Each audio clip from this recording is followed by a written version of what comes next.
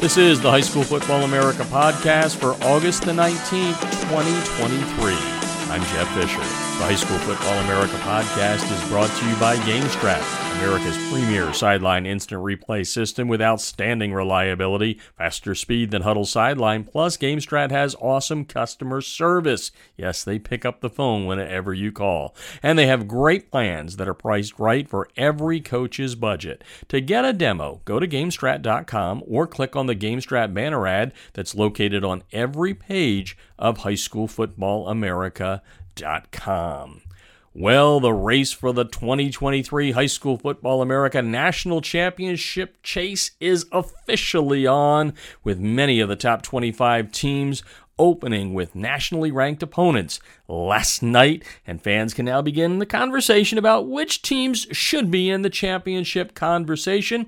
As always, highschoolfootballamerica.com is your number one source to keep up with everything that goes on during the 23 season, and if you want any score from any place in the country, High School Football America is the place to be. Just go to highschoolfootballamerica.com, click on Scores in our navigation tab, and that will take you to our state-by-state scoreboard page. So if you're looking for a score from Southern California, Texas, Pennsylvania, Maine, it doesn't matter, big or small, we have got you covered. It's all powered by ScoreStream, so that's the way you keep up with things. And early this morning, we put together a great look at the top 300. The preseason 300 came out at the end of June, and our first in-season national poll, which is created with our proprietary algorithm, will come out on Sunday. Let's give you a little bit of a taste for what happened last night.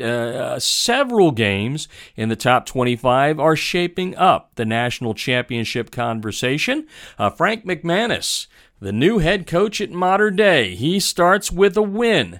The Monarchs, preseason number one in the HSFA 300, powered by NFL Play Football. Well, they opened with a 28-14 win over number 22 Corona Centennial in a battle that everybody in Southern California looks forward to. The Monarchs got out to a 21-0 lead, and then in the fourth quarter, the Huskies got a little close, getting to 21-14, but in the end, Elijah Brown, throwing for two scores, leads the Monarchs to a 28-14 victory, and they will remain on top of the High School Football America 100 and the 300. That the new one that will come out again, the in-season poll, the first one coming out on Sunday. Right behind them, their arch enemies in the Trinity League in Southern California, St. John Bosco. They continue to roll over out-of-state opponents. Last night, taking down number 177 Liberty out of Nevada, a great team out of Las Vegas. But the Braves, not many problems with out-of-state opponents recently. Their win streak is now 16 against those OOS teams, and they will test that 16-game win streak next week on national television when they play number 6 St. Thomas Aquinas. Oh, by the way, STA, the last time the Braves lost to an out-of-state opponent was to STA in Florida back in 2017. All of the top 300 scores are neatly spelled out for you if you go to highschoolfootballamerica.com. It's the lead story right now on our website. The biggest game last night that I think really shapes up the national championship conversation was the one between Buford in Georgia and St. Francis Academy, a great game that was on Flow Football, set up by our good friends at Prep Gridiron Logistics. You can always watch replays of games by going to Flow Football. But it was a game that I think many thought SFA was going to come from Maryland, down from Baltimore, and show Buford what it's been doing against its big national schedule over the last 5 years. But when the smoke cleared, it was the Wolves. They have 3 5-star players. The number one college football recruit in the nation is their quarterback. He transferred in from Arizona, from Pinnacle High School, Dylan Raiola, leading the way to the victory there. KJ Bolden, the safety who recently announced his verbal commitment to Florida State, and Edric Houston on the defensive line, the third 5-star team there. The Wolves are definitely in the conversation. It will be interesting to see when the rankings come out on Sunday where Buford is. Number 7 going in, St. Francis was number 3. We put all that information into the algorithm. And by the way, I love saying this when the first in-season one comes out. We do the preseason rankings to the best of the algorithm's ability, but it's really designed to capture and analyze what goes on the field. So now that we have this big win by Buford, I wouldn't be surprised to see those Wolves slip maybe as high as 3. You may remember last year the Wolves were as high as number 2 in the national rankings before they were surprised in the second round of the playoffs by Walton. And if not for that, Buford probably would have finished, maybe number 2 last year. Who knows? It was a great national championship chase last year with St. John Bosco picking up their second national title with High School Football America since 2019. Modern day, we should have mentioned this at the top when we talked about the Monarchs. The Monarchs have won 3 national championships through 2017, so 5 of the last 6 national championships have been won by either Mater Dei or Bosco out of the Trinity League there in Southern California. The only team to beat that streak, by the way, or get in there, I shouldn't say they snapped the streak, but they're in the middle of that in 2020 when Southern California did not play a fall high school football season and they played a limited schedule in the spring due to COVID. IMG won the national title in 2020 and they opened with an impressive win last night. The number 5 Ascenders beating 2-time reigning Tennessee state champ Lipscomb Academy by a score of 35-10. Lipscomb entering the game ranked number 23 in the preseason HSFA 300. Number 4, Bishop Gorman, definitely, in that conversation for a national title every year. They've got a rock hard, tough schedule this year. They open with a very solid win over number 74 Corner Canyon out of Utah. The Gales outscoring the Chargers 42-14 after the Gales were down at the half, 28-20. You can get more on that game by going to highschoolfootballamerica.com.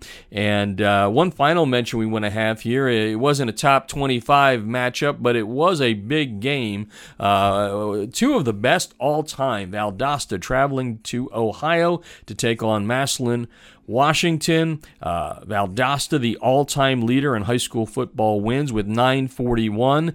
Massillon came in with 932, so just 9 behind the Wildcats, and they've closed that gap now to 8 with a 28-17 victory. There were a lot of other top 100 games last night, and you can see all of them by going to highschoolfootballamerica.com. There's a big top 25 matchup today in South Georgia, where South Carolina Power, Dutch Fork, and their legendary head coach, Tom Knotts, going to try and put one on the Packers, who come in number 18 in the High School Football America 300. You can watch that game on Flow Football. The links to see that, you can go to our social media at HSFB America or on our Facebook page. Our handles on Facebook and on Instagram, High School Football America. And another one that we're going to be keeping our eye on today in the state of Ohio, St. Edward, the 2-time reigning Division I champ, ranked number 13 in the High School Football America 300, powered by NFL Play Football, going into the season, taking on 3-time reigning state champ, Center Grove from the state of Indiana in the biggest classification there, 6A. The Trojans ranked number 33 in the High School Football America 300, the preseason variety. But again, it's all going to change tomorrow when the new rankings come out. And I do have to mention one other game that I forgot, and it was on national television on the Deuce on ESPN last night. Wow, what a game between Langston Hughes, number 25, and number 37, Carrollton, 2 of the best quarterbacks in the nation. Noland for Langston Hughes, leading them to a comeback victory, and Julian Lewis, the freshman sensation last year, year. Now the super soft. He almost got it done at the end, but when the smoke cleared, it was Hughes beating Carrollton by a score, Nippingen by a score of 39-34. So lots of games today. We've got the Corky Kell Classic here in Georgia.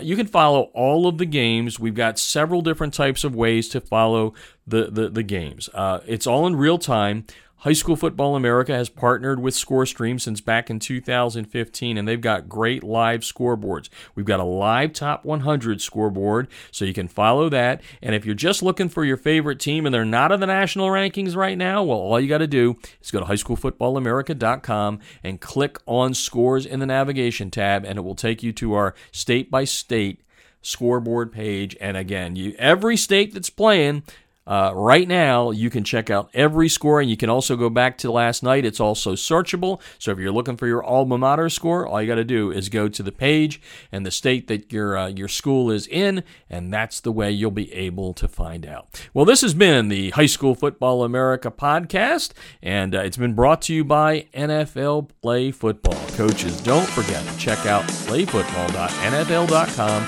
for some great resources to help you improve in the coaching profession.